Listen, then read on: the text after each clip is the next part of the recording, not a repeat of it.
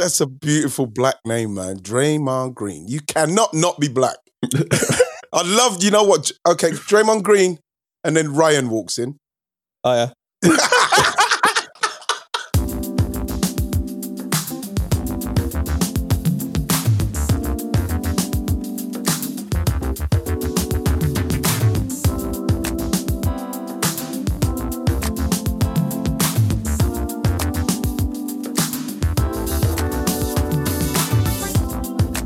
How you doing, everybody? Welcome to Wrighty's House on Ringer FC. I'm going to talk about Pogba today. I'm going to talk about subs, super subs, and Son. I'm going to give Heung-min Son some flowers for destroying us.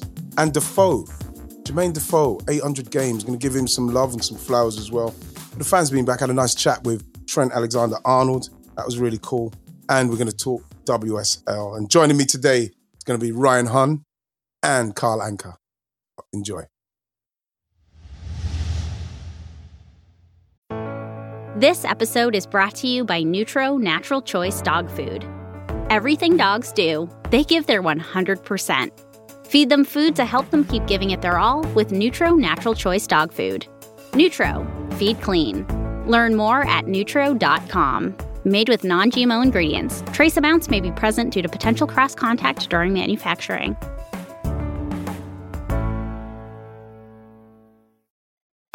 This episode is brought to you by the Volvo XC90 Recharge Plug-in Hybrid. The Volvo XC90 Recharge Plug-in Hybrid is designed for the ultimate safety test, climate change. Because when driving in pure mode, you're driving electric. For everyone's safety. Visit volvocars.com/US. Yes, my guests today are Ryan Hunn and Mr. Carl Anka. How you doing from The Athletic? How are you doing, guys? I'm good, thanks. Are you good, Carl? I'm all right. Are you good? I've been listening to you surrounded in like Pogba. You're drowning in Pogba. He's drowning in Pogba at the moment. I'm listening to Sammy Davis Jr. Oh. I'm listening to the Joker, which is very much as a Joker in the pack, and he makes everyone laugh, but secretly he's crying. And that's what I feel about Pogba right now. Seriously. Oh, mate, that's my Arsenal fandom over the last 10 Wow. years. Exactly. Because, but can we just enlarge on that a bit, Carl? Because like yesterday, all of a sudden, when I'm getting ready to just chill, it's just blasted. Mina Raiola, an agent, just coming out and he can't do that surely on his own, Carl. Pogba's complicit surely in that. What is going on? Why has he just come out and blasted that like that? The timing of it made me laugh. That sort of, Pogba scored on Saturday, so let's throw a grenade in on Monday. That's what all the gifs were saying. Good. All the gifs, all the memes and everything saying, okay, Pogba's playing well, Mina Raiola, but that's as definite as I've ever seen anybody of that stature being touted. That's as definite as it's been of me listening to what Raiola's saying. And he said something like that before, though. Raiola came out and did something similar. Raiola's come out for certain Manchester United legends. So, he's told Paul Scholes to be quiet, and he's mentioned loads of things about Pogba's leadership before, which had that really interesting thing where Mike Phelan went, ugh, he's not United quality. And then Phelan ended up being the assistant manager when Solskjaer came in. I just imagine what Phelan and Pogba would have had that conversation. He's like, yeah, so remember when I talked bad about your agent? Sorry. Actually, right. Has that stuff happened before? Like when you were playing, where you've heard someone's agent say something, or someone's agent at Arsenal said something? No, because I think that what's happened is that the way that agents are and the super agents, and one of the things that they are super agents, what George Mendes and Raiola's doing. And when I was playing, agents wouldn't even dare talk like they're talking now. The power that they've got, the imbalance of power that they've got, for me, is what is a massive problem in the game. For an agent to come out and talk like that about his client, whether he feels like that or not, it's not helping anybody. Because if you look at it, you think to yourself, if you've got an agent with that much power, we're talking about one of the top players, a World Cup winner at Manchester United, and the agent is talking on his behalf like that, with no one saying, whoa, you need to just chill, bro. It's like when Yaya's agent came out and just started blasting. For the cake. Yeah, for a cake, right? But the thing is, the point I'm making is, he's too powerful. Why would Real Madrid want to have a player that's got an agent that can blast off any time like that and embarrass everybody. Embarrass, for me, himself, the player. This isn't a professional way to be. It's not how you should be acting. And it doesn't make no difference that it's in a club of the stature of Manchester United. They should be more respectful. There's no respect in the whole of that scenario, what's going on. That is not stuff that should be being washed in public. Yeah. That would never happen, Ryan, in our day, because the agents, for a start, would never be that out of order and talk to people like they're talking and just with no recourse, bro. I very much leapt up from my sofa when the quotes came out. So he was given the interview, Raul was given the interview to Tutto Sport. So I think it was ahead of the Golden Boy. And James Horncastle, Serie A expert, brought up the fact that the Golden Boy Award has been won in the last 10 years. 4 Raiola clients have won it. So he tends to do this sort of interview around like this time of year. So this is the Raiola time to talk. And yeah, just to do that is, I mean, it's really, I don't know. I remember Ibra mentioned how Raiola works a bit like a mafioso. I think he told, it's in, Ibrahimovic's autobiography is really, really good. And if you've got an iPad, I recommend you get the iPad version of it. It's one of the rare books that's better in iPad because you can jump into it and like take out certain, if you just want to read about his AC Milan years or just want to read about his Barcelona years, you can like go in and press all the buttons. And it's what really Riola's like the Suge Knight of football. That's basically what Ibra said, right? What's an executive production credit on everything? So he apparently it was I think it was at Inter Milan or it might have been at AC where they were going for like a contract negotiation. And Raiola just comes in, sits down, feet up on the desk, and starts talking bad. Wow. And Ibra's watching him, going, "What? This is not how we do it." But at the end of the day, he got the money he wanted. They got the deal they wanted, and he left. And he just went, "I mean, it's unconventional, but it works." And this is the thing of, if I could imagine if you are a client of Raiola, you must feel so safe. You must feel so protected. You must feel like, worst come to worst, Raiola will take care of it. Because he will. And he'll do it. Leaving a lot of debris. Yeah. Right. He'll take care of you by any means. It might be a bit by any means necessary, whatever, but I don't think you're ever going to worry about your money. I don't think you're ever going to worry about being in an awkward position for too long. Because he's a good football agent, right? We talk about super agents having too much power. He's worked really, really hard to get to a level where he is, right? He's worked really, really hard to the point that players of certain stature go, I would like that man to represent me because I know I'm going to be safe. There's some Raiola clients that you have to remind yourself, oh yeah, he's represented. Like Ibra's managed to play for both Milan clubs with relatively no pain, right? Maybe this is, Ibra being slightly older. He's just amazing. He's amazing. He's a different breed. Yeah, and I think Raiola can very much be a pit bull. And I think players like that, But I also think that if you're one of those quieter players and just want to make sure your money or your whatever is maximized, Raiola will take care of that in a different way. I think the Pogba situation is its own unique thing. If COVID didn't happen and Real Madrid was spending money, I don't think we'd be having this discussion.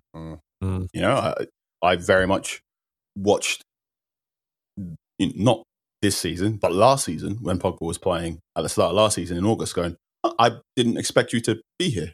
The way I always describe it is, every now and again you get a player that's basically doing like their extra season at a club.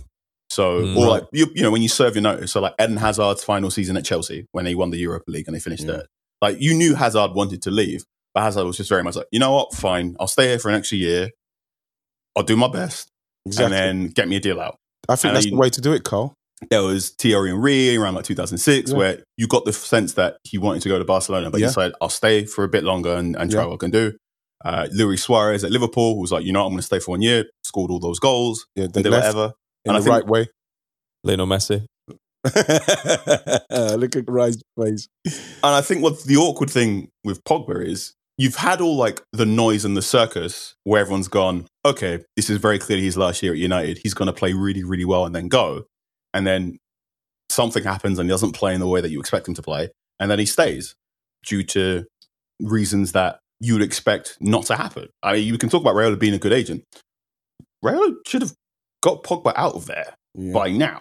Absolutely. Based on like how good an agent he is. And yeah, but then COVID, you've mentioned. Yeah, a lot of it is down to COVID, which is the thing. Like, if it's not for COVID, there's a very good chance Paul Pogba will be playing next to Donny van der Beek at Real Madrid. Like, both of those players were tapped up by Real Madrid. And that's the very odd thing about football right now. There are so many players that you're like, oh yeah, Real Madrid probably would have had them. Real Madrid could have had a midfield three of Dani Ceballos, Paul Pogba, and Donny van der Beek, and Casemiro just like behind them yelling, "No, track back!" I can't do this all on my own, guys.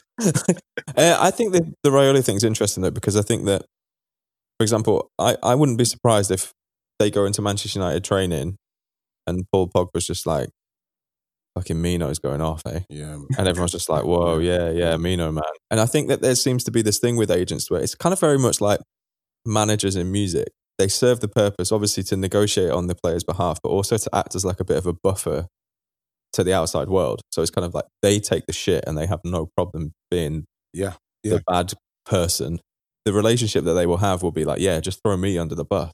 Exactly. Pogba can go back in and be like, I had no idea where that came from. Yeah, Pogba can say that. I mean? But like, if he like now that the fans know, I think that you should always protect the player from the fans, because you don't know what it's when you're in the dressing room. Pogba might be big enough to take all that on his shoulders, but now the fans knowing that he wants to leave because of the way that his agent has said it, now it gives him no scope for any kind of mistake in anything, because it's just going to come down on him.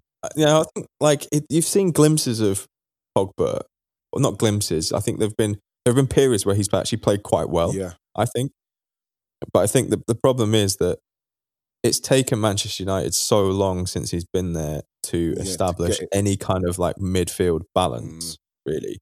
Yeah. And it was a thing that he had perfectly at Juve. Mm-hmm. The thing about that Juve midfield was like you had an aging and not particularly mobile Andrea Pirlo as like the deepest midfielder at points for that, but coupled with Sami Khedira sometimes. Yep. And Marquisio as well. Marquisio would come in. You've got to bear in mind that Juve team had Pirlo to do the passing, Marquisio to do the running. Every now and again, Arturo Vidal would do the tackling. So all Pogba had to do was do what Pogba wants, what Pogba's good at, which is close control dribbling, spraying it about, and then late entries to the box. And he arrives at Manchester United, and his midfield partner is Marouane Fellaini. Right? And no disrespect to Marouane Fellaini, but he's not on the same level as those midfielders. So Pogba's there in his first season going, right, I'm not the best defender. I can do it a bit, but I'm not the best defender. I need someone to stand back behind me so I can do Pogba things. Yeah. So Mourinho goes out and buys Nemanja Matic, and a good Matic performance is good, a bad Matic performance is So Pogba's there going, okay, I'll try. And then they have a half decent second season. And then season 3 happens and it all just falls apart because Pogba again is going, all right, I understand. You've given me the vice captaincy. Who have you got playing next to me? Everyone's knackered from the World Cup. So Mourinho goes, hey, here's this guy called Andreas Pereira. He used to be a winger at Valencia, but now he's telling everyone he's a defensive midfielder. And Pogba's going again like, fine. Who else have you got? Oh, there's this kid from the academy called Scott McTominay. He's going to play next to you. And Pogba's just, okay. And this is the thing. I think Manchester United never, and you can say, the argument put forward is Manchester United have backed Pogba. And, in the Mourinho civil war, they backed Pogba over Mourinho. And then Pogba sort of kicked up in form. And everyone goes, that's because Mourinho left and he started being happy. Yeah, kind of. But also because the first sort of midfield Solskjaer put forward, Pogba was in his best position on the left of a 4-3-3. And he was next to Nemanja Matic, who did all of the tackling. And he was next to Ander Herrera, who did all of the ball carrying. Yes. So Pogba just had to do Pogba things. And that was going really well. Remember that, that December to about February phase, Paul Pogba, it was like Kevin De Bruyne, the best player in the league. Second best player was Paul Pogba. And it was going really, really well. And everyone's talking, this is great. And then Ander Herrera gets injured in the game against Liverpool. And it all falls apart again. And then maybe like 2 weeks later, Paul Pogba is in, this international break and Paul Pogba's in the news going, yeah, Real Madrid would be quite nice, wouldn't it? And this is the thing. I think what's happened for about at least 3 seasons is first of all, Manchester United didn't know what they got with Paul Pogba, because I think a lot of us didn't know what we got from Paul Pogba. We all saw the highlights in Champions League football and we all saw World Cup clips and we went, wow, that guy is 6'2". He's really, really quick. He can dribble. He can shoot. he must be able to do everything. He must be like Vieira or Roy Keane or like the new masterclass. And that's never been Pogba's game. I made the joke of Paul Pogba plays football like there's a girl he fancies watching in the stand. Like he can, he's got that sort of vibe about him where he can sort of, he's kind of a showboater. He can do some of the things. And then every now and again, he'll just have a game where he'll be amazing. And that's because, like there's someone he wants to impress. Whereas I think English football has always been about, the comparison is Paul Pogba plays football like there's a girl he fancies watching. Whereas a lot of English footballers play as if there's their dad or their father figure watching. And it's that sort of thing of how do you play when you're trying to impress someone watching? And he's not too dissimilar from Steven Gerrard, I think. Steven Gerrard's thing was he tried way too hard sometimes. No, man, I felt like... And then Pogba's thing is he doesn't try hard enough. No, man, I think Stevie Gerrard played like he's already got the girl in the stand, bro. If I'm going to be totally honest, that's the vibe I got off of him, if we're going to be totally honest. But you see, we're talking United there. Can we just go into the goals from substitutes? Yeah. What's happening with that, Carl? How comes they're doing so well? Is it because of the fact that Solskjaer himself was an unbelievable substitute to the point where when we were in and around a Solskjaer, you think to yourself, we're actually afraid that this guy will be coming on soon. And I think Alex Ferguson said that what he liked about Solskjaer is the fact that he himself would be watching the game from the side. And that's why they all thought that he'd become a coach, because he knew exactly when to put that guy on, especially when you see what Cavani done. What Cavani done with the 2 goals and the assist, I think Solskjaer is the last person to come off as a substitute, I think against Forest way back, and done the same kind of 4 goals, Carl. Yeah. I cannot understand, and we're going to talk about substitutes, because I've got one here with the top 5 substitutes in Premier League history and the goal scorer, because we're going to have to give someone flowers out of that. We're going to go back and give Son flowers as well. I'm not going to forget that. In respects of a substitute, I always believe as a sub, when I was a sub, I'm just can't wait to get on. You look at some subs, even the way they warm up is wrong, bro. You think, if I'm a manager watching him warm up, he's not going on, because he's pissed off, and you're not meant to be pissed off as a substitute. And that's why when I talk about me in England 96, tears will come down again, and missing out on that, because I already in my mind accepted that I'm going to be a sub, and I didn't even get there. As a substitute, you're meant to watch what's going on, so then if you get your chance, you go on and you exploit. That is what I saw Cavani do. That's what I saw Solskjaer do to so great effect when he was playing, Carl. I remember you've talked about the FA Cup final when you were at Palace, when you came on against Manchester United. I remember you said, because you were a sub in that game because you just recovered from an injury, and you said you came on that pitch, like Mike Tyson said, with bad intentions. Bad intentions, bro. I remember that description. I remember you even put your fist in your hand, like you came on with bad intentions. So vexed. I was vexed, Carl. I think you scored an angry goal. It was an angry. Yeah, I was impressed. It was an angry goal. That was an angry goal in the FA Cup final. I was angry. You mentioned it, but the thing with that goal, and this is what I'm saying, but we're talking about, like, even with Solskjaer. Solskjaer looked like that's why they call him the baby-faced assassin. He didn't even look like he was vexed. I was vexed because I was gutted I didn't start the game. And all I had in my mind all the time I was on that bench, and from that, even before that, I used to think, if I'm just going to get the ball when I'm a substitute, as soon as I get the ball out of my feet, I'm shooting, and I don't care where I am. I don't care where I am. When I come off the pit, when I come off the bench as a substitute, the first thing I'm thinking is I'm going to get the ball out of my feet and I'm shooting. Like, when I think of super subs, I have to go way back in the annals of my memory and history, because I mean, with Millwall, it's when I watched my first games at Millwall, and they used to have a substitute used to come on. Dave Memmott, his name was, and it was like, even when I was watching and talking about when I was 10, 11, from 9 to 13, Dave Memmott, he hardly started any games, but he'd always come off the bench and score. Dave Memmott. Right, so it was something that I always loved about the super sub. That's why even with Beerhoff, when Beerhoff done it, it's something that charged inside me as just being the guy that saves he saved everything, saved the game. He's the hero, and this is why I say I always mention 96. But who's your super sub? Who's your super sub, right? That is a big question. It's a massive question. I think there's some low key underrated subs. Yeah, like I used to think Chambo when he used to come on at Arsenal, late in games, was always full of. He would always give us something. Yeah, I mean, it could. Was it the Olympiacos game? No, Monaco. I think he came on, right, and he scored, got us back in it, and then gave the ball away at the halfway line and like killed the game. But it was always like, I don't know. He's like the kind of model of a super sub, I think. It makes a difference, the super sub. Yeah, and he's got such a varied skill set. I have a long-standing belief that Oxlade-Chamberlain is consistently underrated. Massively. Actually. Massively. I don't think he's disrespected, because I think it's hard to disrespect Chamber because he's just so lovely. He's a nice guy. But I think definitely underrated. But in terms of other impact substitutes. But you go instantly for me. I just think of Solskjaer. Yeah, obviously. Yeah, I mean, it's hard to say. You know? But then you have to, like I saw, like Jermaine Defoe, Flowers, my guy, 800 appearances, man. You know what I mean? And in respects of, he's another person. Doesn't get the credit.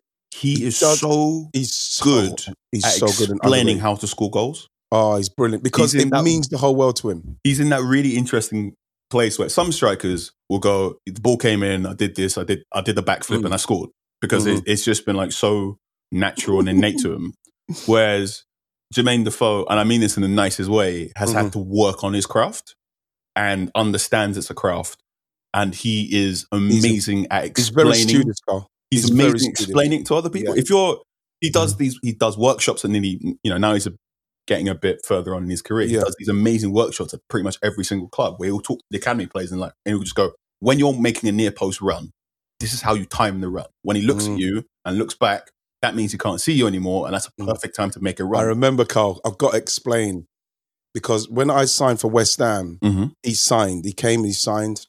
I was one of the players, because you see him in that little picture I remember I posted with him and Leo Knight. And I remember I used to do training sessions with him about the runs and what I used to do. And I remember watching the World Cup when he was substitute. He came on, Czech Republic, and he scored. And I remember when he was 15, we used to do the finishing, and I used to go in the near post and do the timing, because obviously there weren't players there. And I used to say, Jermaine, it's the timing. You can't go yet. You have to wait, because remember, the defender knows you want to go into that space. So you have to do something here, and then you have to get there just in time in front of him. So he'd do it, and he'd go too early. So in the end, I'd hold his shirt, right? And so get the ball out there, hold his shirt, and I'd say, right, you go like you're leaning forward. When I let it go, you fucking blast to that near post. And so we'd do that, and bam, let it go, and he'd do it. And I remember when he scored the goal against Czech Republic in the World Cup, we beat them. I think he came off the bench as well. He came off the bench. Slovenia. Slovenia. Was it Slovenia? Yeah, Slovenia. Slovenia, yes. And afterwards he said, I remember, and he just said it in a quick kind of interview, I remember that was the run Wrighty when we was doing it right. I burst into tears. Into tears because I remember actually having to hold his shirt. And like to see him go on now to get 800 appearances, he's another one. Coming off the bench, I think he's got the top 5 goal scorers Premier League. Jermaine Defoe's got 24. Olivier Giroud's got 20. Then you got Javier Hernandez, Ole Gunnar Solskjaer 17, and then Daniel Sturridge. But 24 goals off the bench. And we're talking about somebody who, like you say, he's so studious about the game. Like I speak to Jermaine, like I said, Jermaine Jenas, and Jermaine Jenas would say, in training, you'd say, Jay, you wasn't great. Yeah. And then Jermaine would just say, how many goals did I score today in training? How many goals did I score in training? So anything you say to him, say, but how many goals did I score in training though? Come on. That's how he kills off everything. He is somebody, for me, his name is not lauded enough for what he's done. And he's somebody that should have, somewhere along the line, I cannot understand how he didn't get into the top 4 teams with the goal scoring capabilities he had. And really, for a manager to just give him the keys to go and get on with it, as Moose would say, you and Moose would say, right, go and score the goals to win me this league.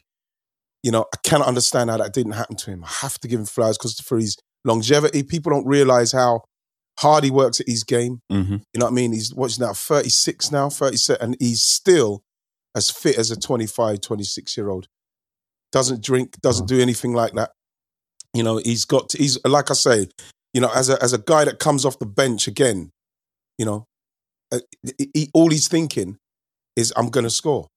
That's what you should be doing. That's how you should be on the bench. And this is like the point I'm making at the start with Cavani. Like, you look at the way Cavani came off the bench. And for me, did you see how long it took him to get his boots on? Yeah. And it was like, man, get on the pitch. And he was just like, everybody just calm. I'm going to just lace my boots up. This ain't my first rodeo, guys. Exactly, guys. I know how to ride that horse, bro. He's just like... After his summer of horse riding. Nice. But do you remember how he came on the pitch?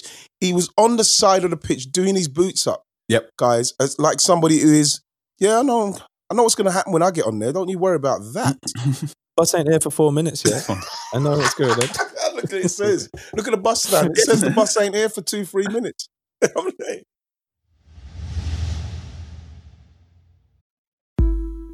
This episode is brought to you by the Volvo XC90 Recharge Plug-in Hybrid. The Volvo XC90 Recharge Plug-in Hybrid is designed for the ultimate safety test, climate change. While driving in pure mode produces zero tailpipe emissions outside, its available advanced air cleaner helps optimize the air inside. The car you trust to protect your family now helps protect their future. The Volvo XC90 Recharge Plug-in Hybrid. For everyone's safety. Learn more at volvocars.com/US. This episode is brought to you by Nutro Natural Choice Dog Food. Tail wags that could clear a coffee table. Getting a whiff of a new friend's behind. Chasing squirrels, even in their sleep. Everything dogs do, they do with everything they have. Nutro Clean Recipes gives them the energy they need to keep living their best life with recipes that help them give it their all. Made with non-GMO ingredients, except the trace amounts that may come in contact during manufacturing, Nutro Natural Choice makes it easy to feed your dog well. With no artificial flavors or preservatives and recipes that would make any dog drool, you'll both be doing a happy dance when you fill up their bowl. Nutro. Feed clean. Learn more at nutro.com. Trace amounts may be present due to potential cross-contact during manufacturing. Speaking of flowers, guys, and Son Heung-min, what Tottenham done the other day. And you know what, Ryan? Why are we doing this, Wrighty? We have to punish ourselves, but at the same time, I'm getting a lot of the Tottenham fans saying, I'm not sure about the way we're playing, or people, it's more pundits saying, not sure Tottenham fans will be happy with the way we're playing. And, we're not, percentage of the ball and this and that. And I'm thinking to myself, the way they played against Arsenal the other day, what they done to Man United a few months back, and the way they're playing, what they've done against West Brom to win that game and how they stayed in the game, I cannot understand where some of the pundits are saying they're not going to be happy with the way that they're playing. And it's a good thing fans are not in there at the moment. And you look at that, the way Arsenal play, the way Arsenal pass the ball around and get nowhere with it for 55 passes to one shot and go nowhere. Tottenham it was just like possum, bro.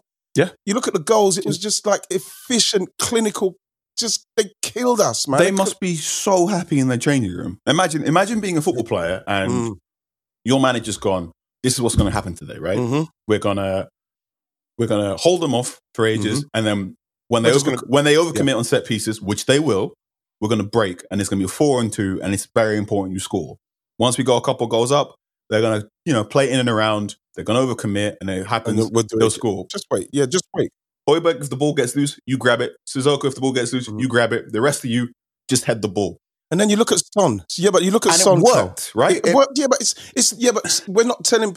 This is why when you look at the amount of spaces that was afforded to Tottenham in those areas, I'm surprised we didn't concede more goals. But Son, for me, again, has to get flowers. He doesn't get the credit. And I remember saying not even too long ago about how those top teams, when you look at Son and what he does off of that left, the goals he scores, and even his goal, right?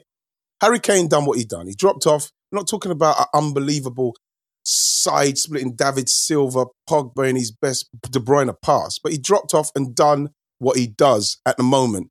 Played a pass to Son, who then had to run with it to a point where obviously Hector slipped, but it's 30 yards out, he's curled it in. This goal is a magnificent goal, but what they've done is that they've linked the Kane and Son kind of thing again, but Kane was in his own life. He gave it to him, and he had to go and do some unbelievable work to score, to curl it in from 30 yards. But then they want to link the Kane. That is magnificent. He stands alone. And when you look at what he's done since he's been here, and I think they tried to get rid of him, right? 2016. It worked he was up for sale. Yeah. I think it basically came down to, and I might be misremembering, but it was basically a choice between him and Nacer Chadli, and Chadli was the one who departed. Which, mighty, what a big mistake! Isn't that a fun sliding doors moment? Beautiful sliding doors moment when you consider. That, if you think about it, though, it has been the last 3 years that he's really turbocharged. Oh man, it's hard to name a better wide forward in world football. So Mane's direct. It's like him and Mane. Mane, yeah. You have to throw Salah as well. Salah on that side. Yeah. Mane, him. One thing I've thought for a long time was Son is probably the biggest buyable superstar out there, right? Like, and it's weird he's not being linked to clubs in the sort of super duper heavyweights. No disrespect to Spurs.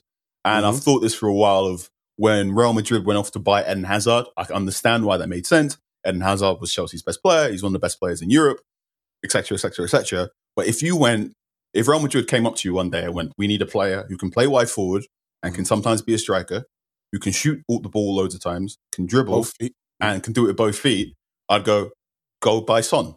Don't buy Hazard. You need to buy Son. Yeah, but Carl, this is where you're thinking too much. Yeah. Because when have Real Madrid ever said, here's what we actually need, guys?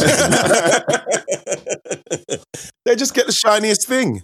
I wonder whether there is a little bit of a racial element in there. Seriously? Yeah, I do think so. I think that there's a thing about Asian footballers, I think that a lot of people just don't really pick up on.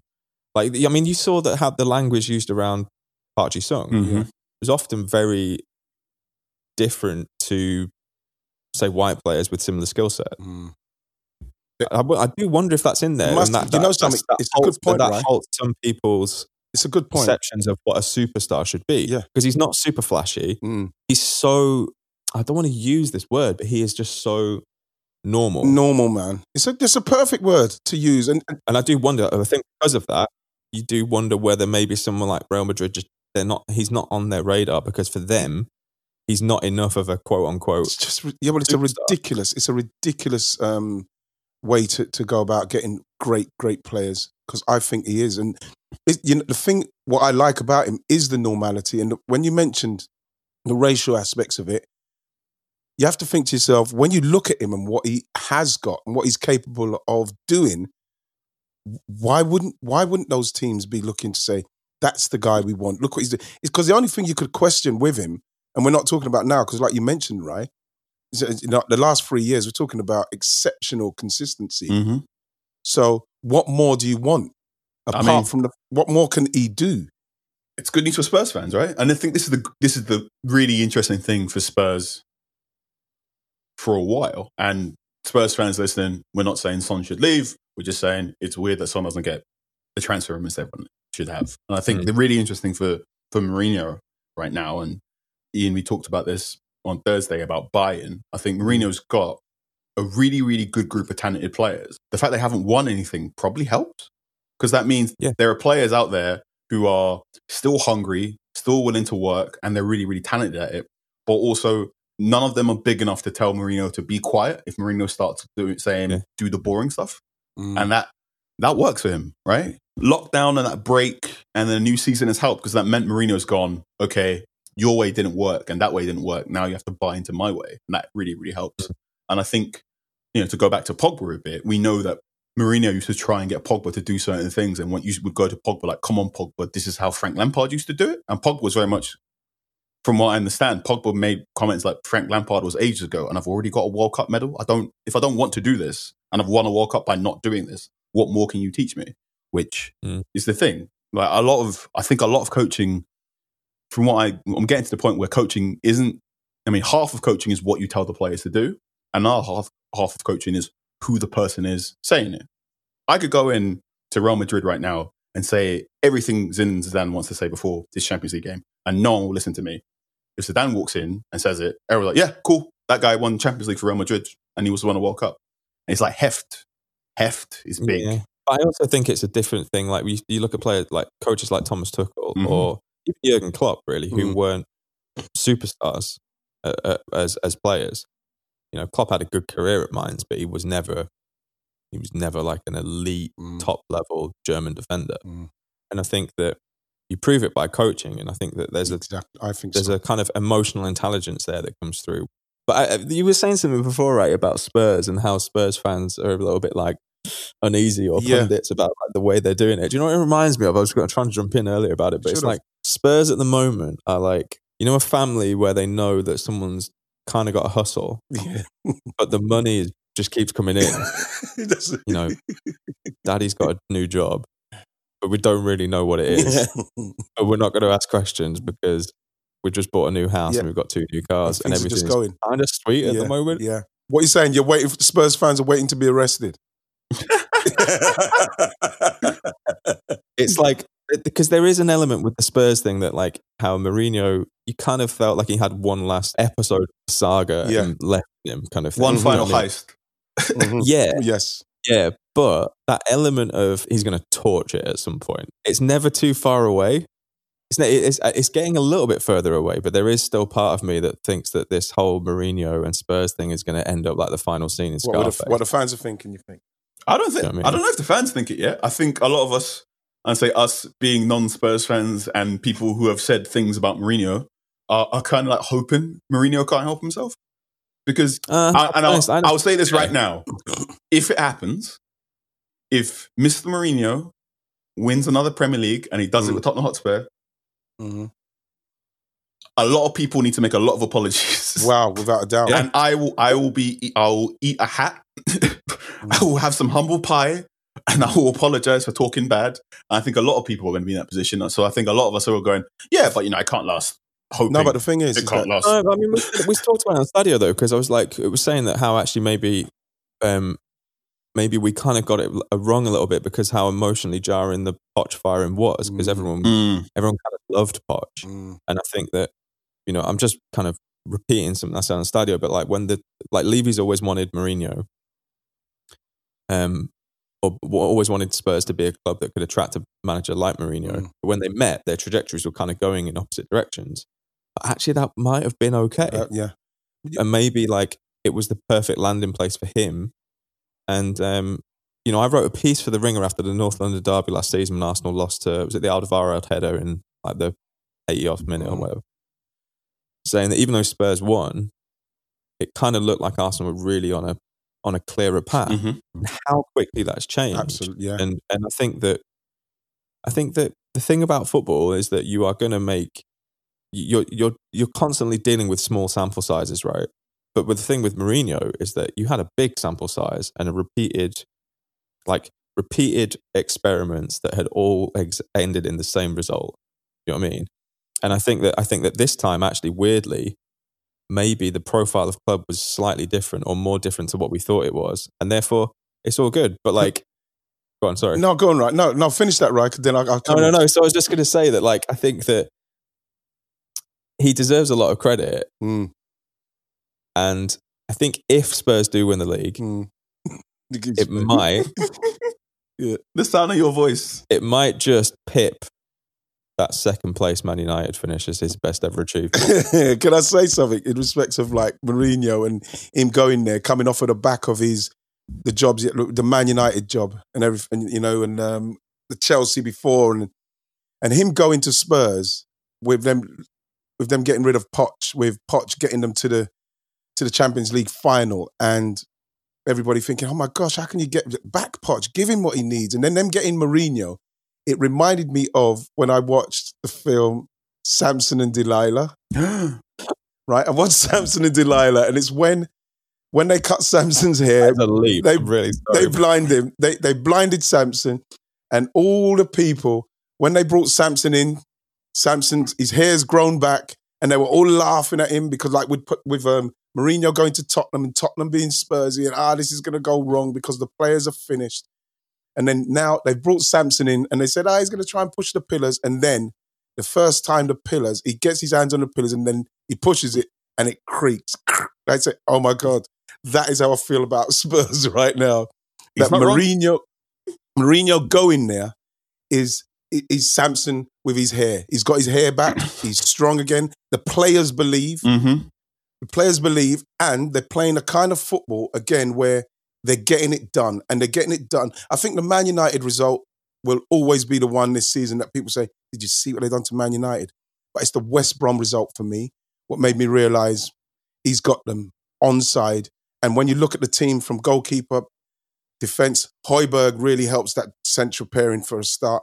Reguilon, even the way when you watch Aurier the other day, he looks like a different kind of player. And I think that we're going to see less mistakes from him because he knows that Mourinho will not tolerate it. And he's got Doherty who could come in and maybe take his position. But you look at the midfield, you look at the front, and you have to start saying, Samson can push this over, man. He can crumble this, man.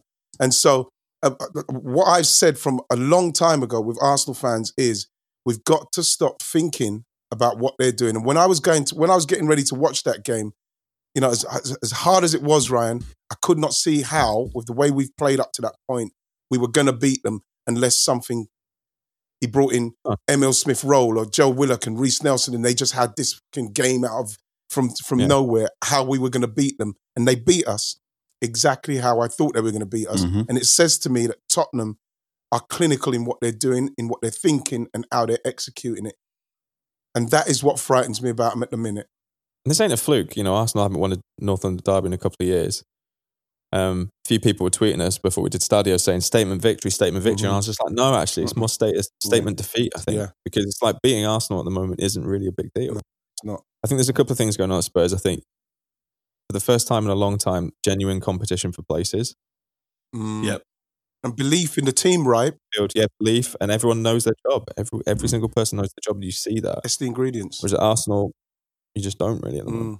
And fans, the Tottenham fans, I really like what you said about how the Tottenham fans and the example you used and how they're feeling right now. But I do feel that they're starting to think, something? Yes, Liverpool are good. Yes, City are going to do what they're doing. But we'll probably give them two teams a good game, but we'll beat the rest of the teams. We can beat the rest of the teams. So Tottenham being up there frightens me. And there's something about their fans, and a couple of my Tottenham mate fans who, I've got Tottenham fans who are obviously not going to be. We talk, man.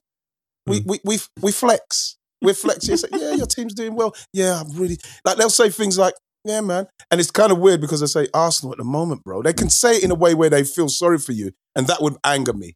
Don't fucking feel sorry for me and what we're doing. Just if you're going to say something, say it constructively and that. And that's the kind of fans I've got. But I can easily say to them, I totally see, the Tottenham fan, I totally see where you're going and why you can do it. And they can look at us and say, I totally see what your manager's trying to do and why it may not happen. Mm-hmm. And that's what's happening. There's not a better time to win the league. Absolutely. You look at it in La Liga as well. Atleti are just very steadily going along. I think you're going to have a few curveballs around Europe this year. Yeah. This episode is brought to you by The Real Cost and the FDA. If you vape, you could be inhaling toxic metals into your lungs. To make you feel how scary that is, we could have gone to town with some real scary music. Thrown in some zombie sound effects or some blood-curdling screaming and over-the-top shrieking. You get the point. But nothing is as scary as the facts. Vaping can deliver toxic metals like nickel and lead in your lungs. That's metal in your lungs. Read up about the dangers of vaping on therealcost.gov.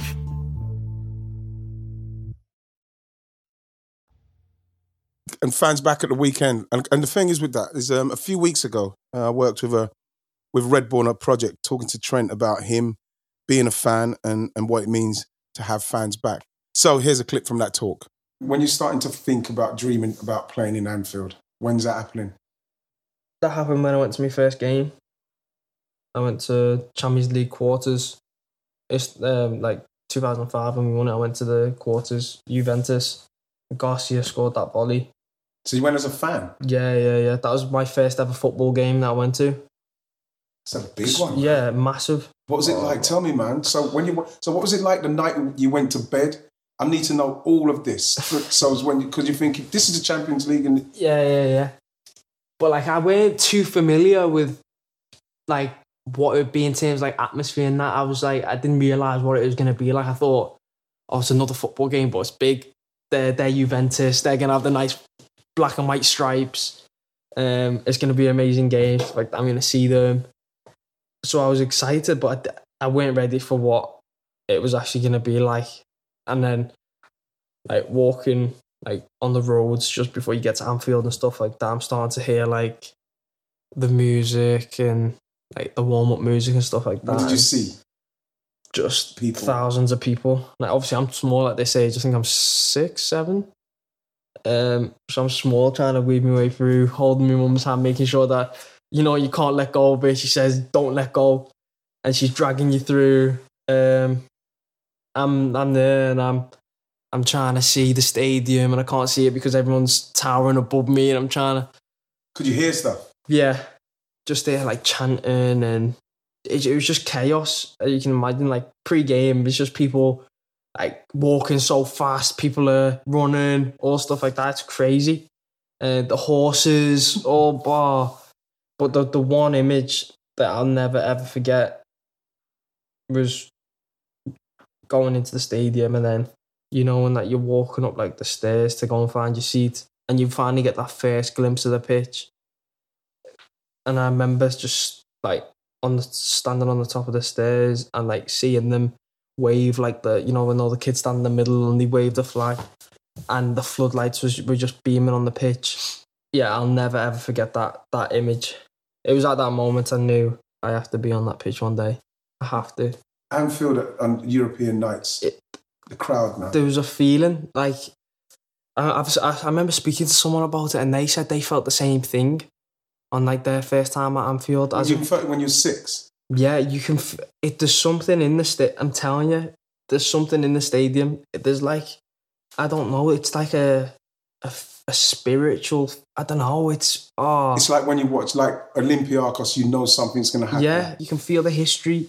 You can feel the force. Yeah, there's something within Anfield on Champions League nights that there's just a boost of some kind of just belief, faith. You just raw emotion, passion. There's everything just in the stadium. It just feels like everyone's so present. Is it electric? You think it's all the people, the energy? Yeah. Electric. Yeah. There's like an energy in there. Do you ever get a moment where you can look and say, I used to sit there when I was 6, I was sat over that side there, or... Like when I'm playing, I always like look up to where I used to sit. Like I can recall like exactly where I was for that first game. Like at Anfield, I can point it out to like within 10 seats to exactly where I was. Even though it's a new stand now, I can like picture what angle I was looking at, and that's unbelievable. But yeah, I got emotional, to be honest with you. Day before we lift the trophy. Just in the night, I don't even know what happened. I was just sat there in the living room with my mum. I was on the couch and she was on the other couch and we weren't even speaking. Like, we were just watching TV and it just hit me, like what I was about to do. I'd do anything just to be able to win that trophy for the club, just because I know how much it meant for the fans, and it's the one that means the most to me by far. Is it because of the fans? Yeah, 100%. 100%. What's it like playing for the Liverpool fans, man? Special. Probably a bit cliche, but it's like a family. We used to go there with the managers, every managers I've had, when we go to Amp, to say, you got to make sure you're ready for when that crowd get going. It's like they feel it themselves. Mm-hmm. It's one of the things that the Liverpool fans, they clap you off if you play well against them. You know what I mean? I always got a lot of love from Liverpool fans, but the thing with those fans is that they can recognise in a game especially when you're always kicking down into that cop. Mm-hmm. It's like they're sucking the ball in there. Yeah. Do you miss? You need that. Yeah, it's like I said before. There's something special in the stadium. I think it comes from the fans, and like we feed off that. I think it's in I don't know. You know more than me in terms of how it feels as an opposition player going to Anfield, being intimidating, and you'll never walk alone and stuff. it's a tough place to come to, and I mean, especially now. I think is that three seasons unbeaten at Anfield now. Honestly, can I say with Trent, I'm not just saying it, but like what you notice is that when you go to his house, he's for a start, his mum, she's a feeder, right? I had to literally run out of that house. She would have fed me everything. I felt like Hansel or Gretel, or probably Hansel. She was feeding me up. Give you a box as well. She was feeding me up. She couldn't stop feeding. But listening to her speak, listening to Trent, the brother, Tyler and everything, and the team around him, it's elite, guys. It's elite. And when you listen to his mum, I had a great chat with his mum. She goes into the Liverpool Academy to talk to parents about the kids and how they should be. Because obviously Trent was one of those. And, you know, how the parents should act on the line and what happens if it doesn't quite happen. What happens when they're feeling sad? What happens when they start to feel like, oh my gosh, this isn't going to work out? How you support them. The whole support system around him. And there was a stage there when we was doing it where it started to rain really hard, but he had to do some football. So he said, come on, let's just do it. Let's get it done. Let's do it. What do you need? And they were actually like taken aback by his enthusiasm in getting it done and doing it properly in the rain. And I swear to God, he is one of those that it's refreshing. It's refreshing. And we spoke earlier on about professional and learning and what he wants to learn. He gives me the impression that he's never going to stop learning, never going to stop getting better. And the link with the fans when he explains about what it means to watch was just a privilege to be around him, guys. Shining light he is. I thought it was amazing just hearing him talk about, it's kind of like the thing you would imagine, I don't know if you thought it's Carl, but when I was listening to it, I was thinking, if I was an Arsenal player and I was being interviewed about Arsenal fans or like the fans being there, this is the kind of shit that I would probably say. Like, you know, it's just like you kind of forget he's a professional footballer. Yeah. You forget how young he is, right? So when he talks about the first game being Juventus and going, hang on, that's 5 minutes ago. Yeah, right? And I like how in that clip he can't quite describe the words. That he's been doing this, and you know he's been in public consciousness. He's done Anfield. He's won a Premier League. He's won a Champions League. He's done pretty much everything you can do as a club football player. And you go describe Anfield, and he still can't quite grasp it. He still cannot get his head around it. And I mean, they'll win against Wolves, and you look at how long Liverpool have been unbeaten at Anfield now. Right? Sadio Mane has not lost in the league at Anfield. That's ridiculous. Right? That's ridiculous. That Virgil van Dijk has not lost in the league at Anfield. Trent has not lost in the league at Anfield. And you're going, how is that possible? Why does that happen? And you can look at, there are certain things, you know, I like XG. I study my stats. So I can do all the XG, XDA and some spreadsheet stuff. And there's still some things about football that, you know, this is the joy about football is you can watch it for years and years and years and you can study it and you can do the scientific way and there's stuff that will happen that you just cannot explain. I cannot explain why Anfield is like that. I cannot explain. I watched the Leicester game where Johnny Evans did that own goal and I went, I could understand why that mistake might happen if there were fans there. But behind closed doors, how is Anfield still a fortress? And the fact that Trent himself's like, I don't know. And he can try and he can think about it. And you can tell he's really thinking about it when he's talking to you. He's really trying to find the words. And he's still like, nah. You know what's evident? You know what's evident, Carl? You know what's evident, right, is when you sit there and look at him speaking, totally believe it. You could see a steely determination and the winning mentality. It's just blasting out of him in what he's thinking and how he's preparing. It's like I done a thing with him for EA Sports, and he's playing against Declan Rice in a game where they had to play with these unbelievable world-class bloody gamers, and Declan was with some guy and Trent was with another guy, and Trent had to play Declan, and you could see Declan was doing his, you know, this kind of vibe, and Trent was sit there, his headphones were on, and he was like this, look. Serious. Yeah. Serious. He beat him like 5-0, and it was like a game where it had to be on aggregate, and what I tried to explain to the people was, you cannot lose the winning mentality just because you're playing the game. You don't lose it just because I'm going shopping. You are a winner every single minute of your day and you're thinking like that. That is why Liverpool are doing what they're doing, is because every single person in that Liverpool academy, in the under 23s, the first team are winners. They're winning. Their mind's winning. Everything they're doing is about winning. When those stats about those guys have never lost a game at Anfield, you know, you're going onto the pitch, you're just feeling invincible.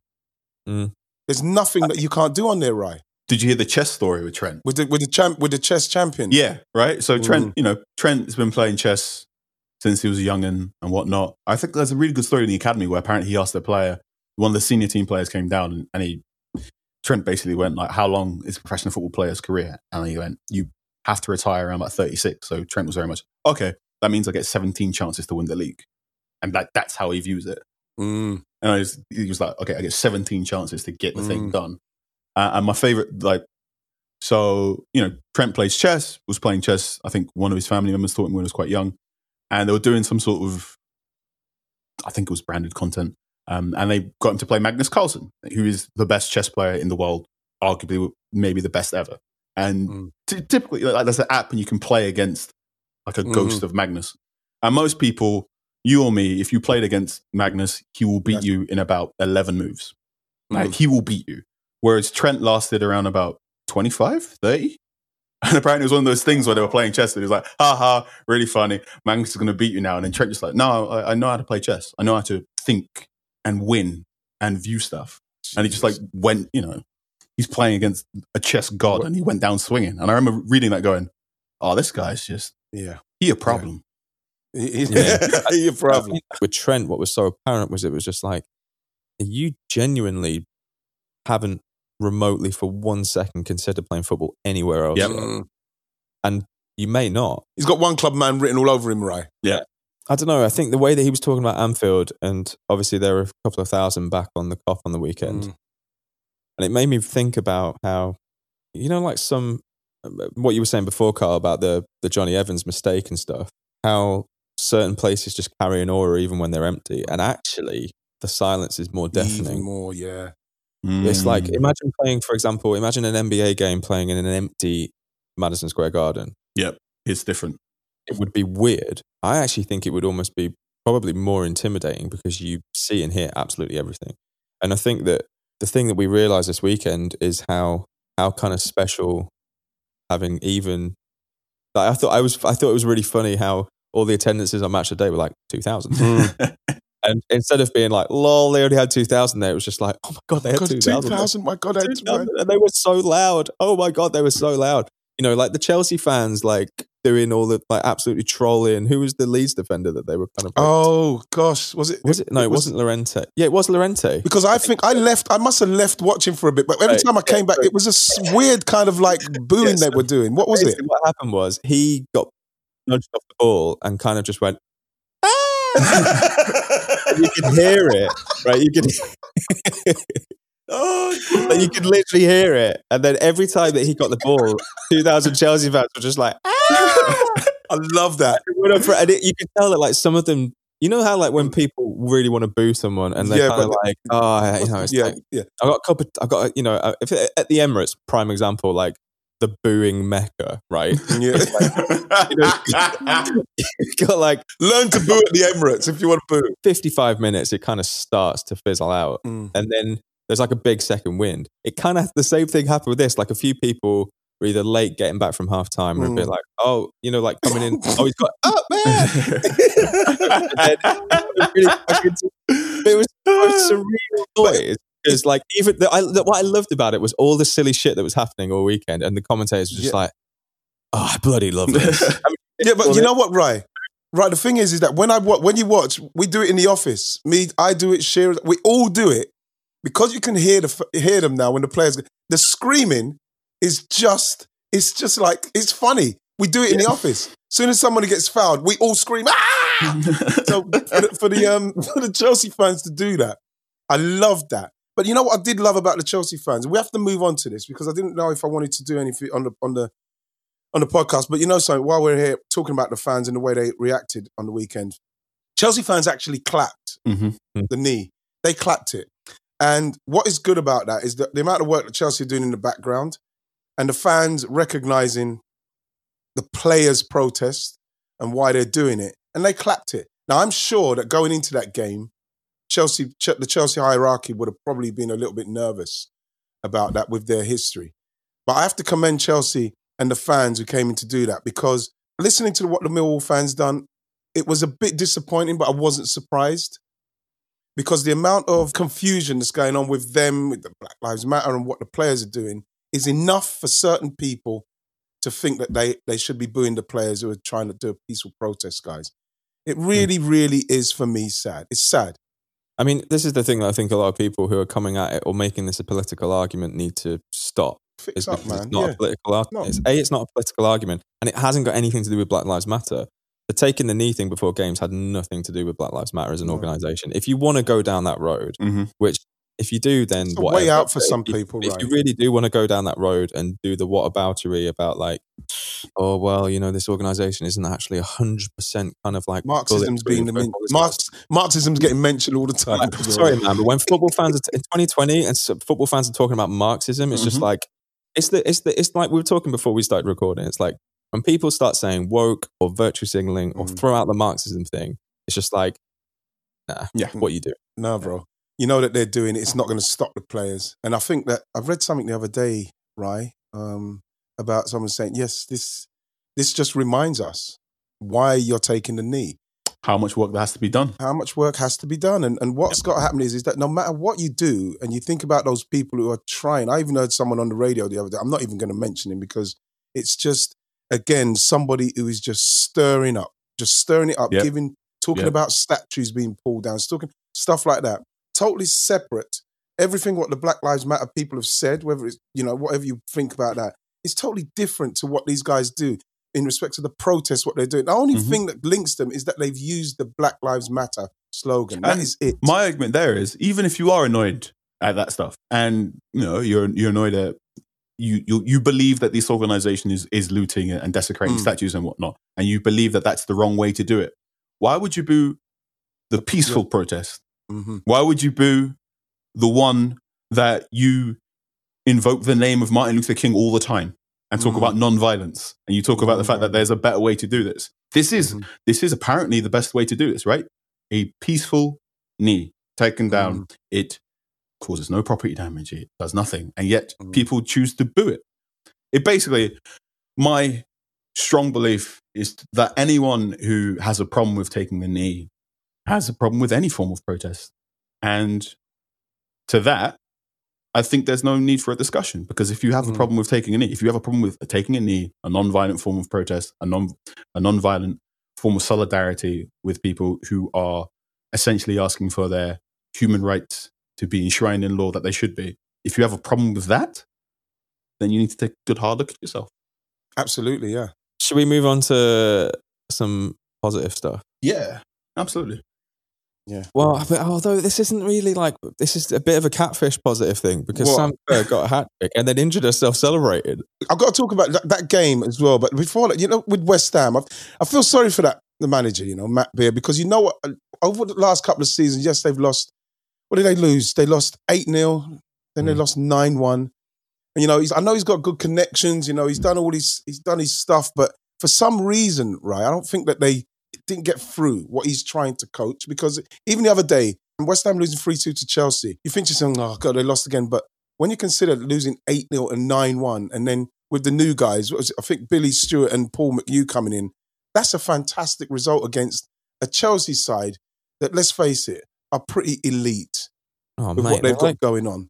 Right. They're so stacked. Oh, yeah. They're so stacked. But they were in the game as well. This is the thing, I think, like, just after half time, it was still like when Rachel Daly equalised, they were in it. You know, I mean, admittedly, it was only less than 10 minutes later, Sam Kerr got a second, but a number of sides really have been blown away by Chelsea this season. And then also these teams can improve in the summer, just from, especially the teams that are attached to bigger clubs on the men's side. You can just make the jump when that team or that organisation decides to put in an extra $1 million or $2 million over the summer. Yeah. So Spurs went from being a team that's there or thereabouts to, you know, the higher ups at Spurs going, let's take this more seriously.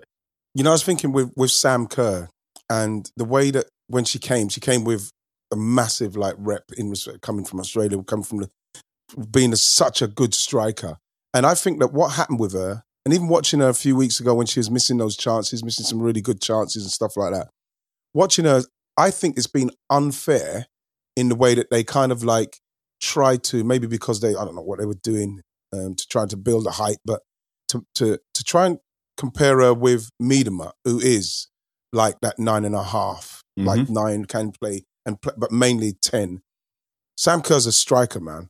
Yeah. Her movement is awesome. You can see it in a couple of those goals. Her movement is awesome. And I think that's the confusing thing what's happened with her, is that them trying to compare her with Miedema and what Miedema does, whereas for me, she's just the number 9. She's just an out-and-out number 9 with great movement. She kind of started a little bit off Beth England on the weekend, didn't she? Yeah. Which I actually think is quite good for Sam Kerr because she's so good at... It's like Aubameyang playing wide, actually, and how it actually suits him. If he's got the right service, it's perfect for him. Unbelievable for him. She's so good at attacking space. Like, there's nothing really that a defender wants to see less, maybe apart from Viv Miedema, than Sam Kerr getting in behind you. It's like Jaws. I don't want to drop a shark reference because she's Australian, but like, as soon as the fin comes out of the water, it's just like cue the music, and that's kind of what happened with Sam Kerr. But I just think that she relies so much on rhythm as well. Yep, I hope she's all right for next weekend because clicking into gear now for them and for her is really good. Yeah, but you look at it and you think to yourself, for her to get injured like she did with Beth England in and around as well, it's the kind of opportunity that now arises out of something that you think that could have totally been like avoided. You know what I mean? So now it's very unfortunate. Like somebody like Beth now can come and do her stuff again. Because remember, she didn't do too many bad things to lose her position. But you look at Chelsea and the way Chelsea are now building that team, the depth in that team. I think they're doing everything. I think they've got capable of doing everything. Chelsea, they're a frightening team. Man, they're Purnell and Purnell harder as well. I mean, but now their bench on the weekend was like Carly Telford as a keeper, as a backup goalkeeper, Millie Bright, Erin Cuthbert, Guru Wrighton, man, Jess Carter, Sophie Ingle, Jess Fleming, and Niamh Charles. Like, I just think that we said it all season. I think that they look the favourites to kind of win the Super League, as well as Manchester United are doing up to, and they continue to do really well. You can't help but admire everything about Man United. Casey Stoney, the way they're playing. I love the fact as well that with Jackie Groenen, with the head injury and Casey Stoney, like she already said before that if anything happens to the players, of course she's going to listen to what the doctor says. She's going to take all the protocols. She's going to make sure that everything is okay for the player to carry on. But then, Jackie Groenen got the injury, bam, she just took her off. Yep. It's for me, it's just that's what should happen. That's what should happen. And I'm glad that she's just backed herself up there and put her money where her mouth is, because that is how players are going to be safe, because we need to make sure that players are safe. That was at 0-0 as well. Yeah. The game was taking off a player like that. Casey Stoney's been so consistent with it. When United were down in the Championship, you got to bear in mind, the Championship has wildly divergent levels of player care. So Manchester United women's team, you're playing there, you're playing at professional levels, you have professional player care. Whereas when they were down there, I think they had a game against Charlton cut off partway through because a player got concussed, and Charlton has the same provisions that you get at amateur rugby, where someone had to go and call a civilian ambulance, and you have to just sit there and wait for someone to come in. And Casey Stoney has been there going, this is a really good example of how wildly divergent women's football is, and how some teams have the money to look after players in their professional man, and some teams unfortunately don't, and have to take care of it in the same way that you and I would at Sunday League. And the fact that Casey Stoney's like, no, if there's a problem, I'm going to take care of it. And for a fact she takes care of it, not only just for her team at Manchester United, but for everybody, for the whole game. The whole game. And this is why when, I remember when with Casey Stoney, when people were talking about how Man United, Rapinoe were talking about how Man United should have done this by now. And the fact that Casey Stoney just came and shut that down and said, for these reasons, because everything has to be right. Can't just, because you're a massive club, why haven't you got a women's team? And get the women's team out, and then the women's team haven't got everything that's going to make them be as great as not saying as the men's team, but to challenge in a football environment like Man United are supposed to. And, you know, she's shown patience in that. And now, you know, they've got everything. They've got everything they need to continue to grow. And, you know, when you look at the team they're building, the fact that she's an amazing manager, you know what I mean? You feel it's that. That's how they should be. That's how you want people in the women's game, the main people in the women's game to be talking. It's not no fucking joke. It's not a joke, this league. No, it's not a joke. It's a serious business. Don't just fucking throw a team in just because. You know what I mean? Oh, because we're a big name.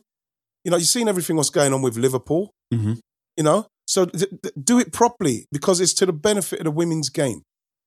Casey Stoney wants to build something that lasts because Casey Stoney was there at a time where women's teams were being created and then being shut down due to the whims of moneymakers elsewhere. And I think, it's amazing when you remark that this is her first managerial job, her first full-time managerial job. And I think Casey Stoney does everything with the intention that when she is done at Manchester United's women's team is going to last for 20, 30, 40, 50 years because she built a foundation. And I think that is the greatest compliment you can give to someone. That what Casey Stoney is trying to do is to make sure that when it's all said and done, that football team will continue to exist for decades. What can I say? Hey, thank you guys. Thank you, Ryan Hahn. Thank you, Carl Anker from The Athletic. I'm never going to forget saying that. Thank you very much for your wisdom, my friend, in the house. That's what you bring. You bring wisdom to my house when you come to my house. But I'm going to have to ask you to leave my house. Next time I come back, I'll bring fudge. Bring fudge, bro. Bring fudge. Wisdom fudge. Will do. Take it easy, my friend. Thanks, guys. Later, guys. But okay, thanks very much for listening, everybody. Thank you, Ryan Hahn. Thank you, Carl Anker, for joining me today. And thanks, everybody, for the flowers I'm getting. Really appreciate it. I'm really enjoying doing it. And we'll speak again next week. Take it easy. Have a good one.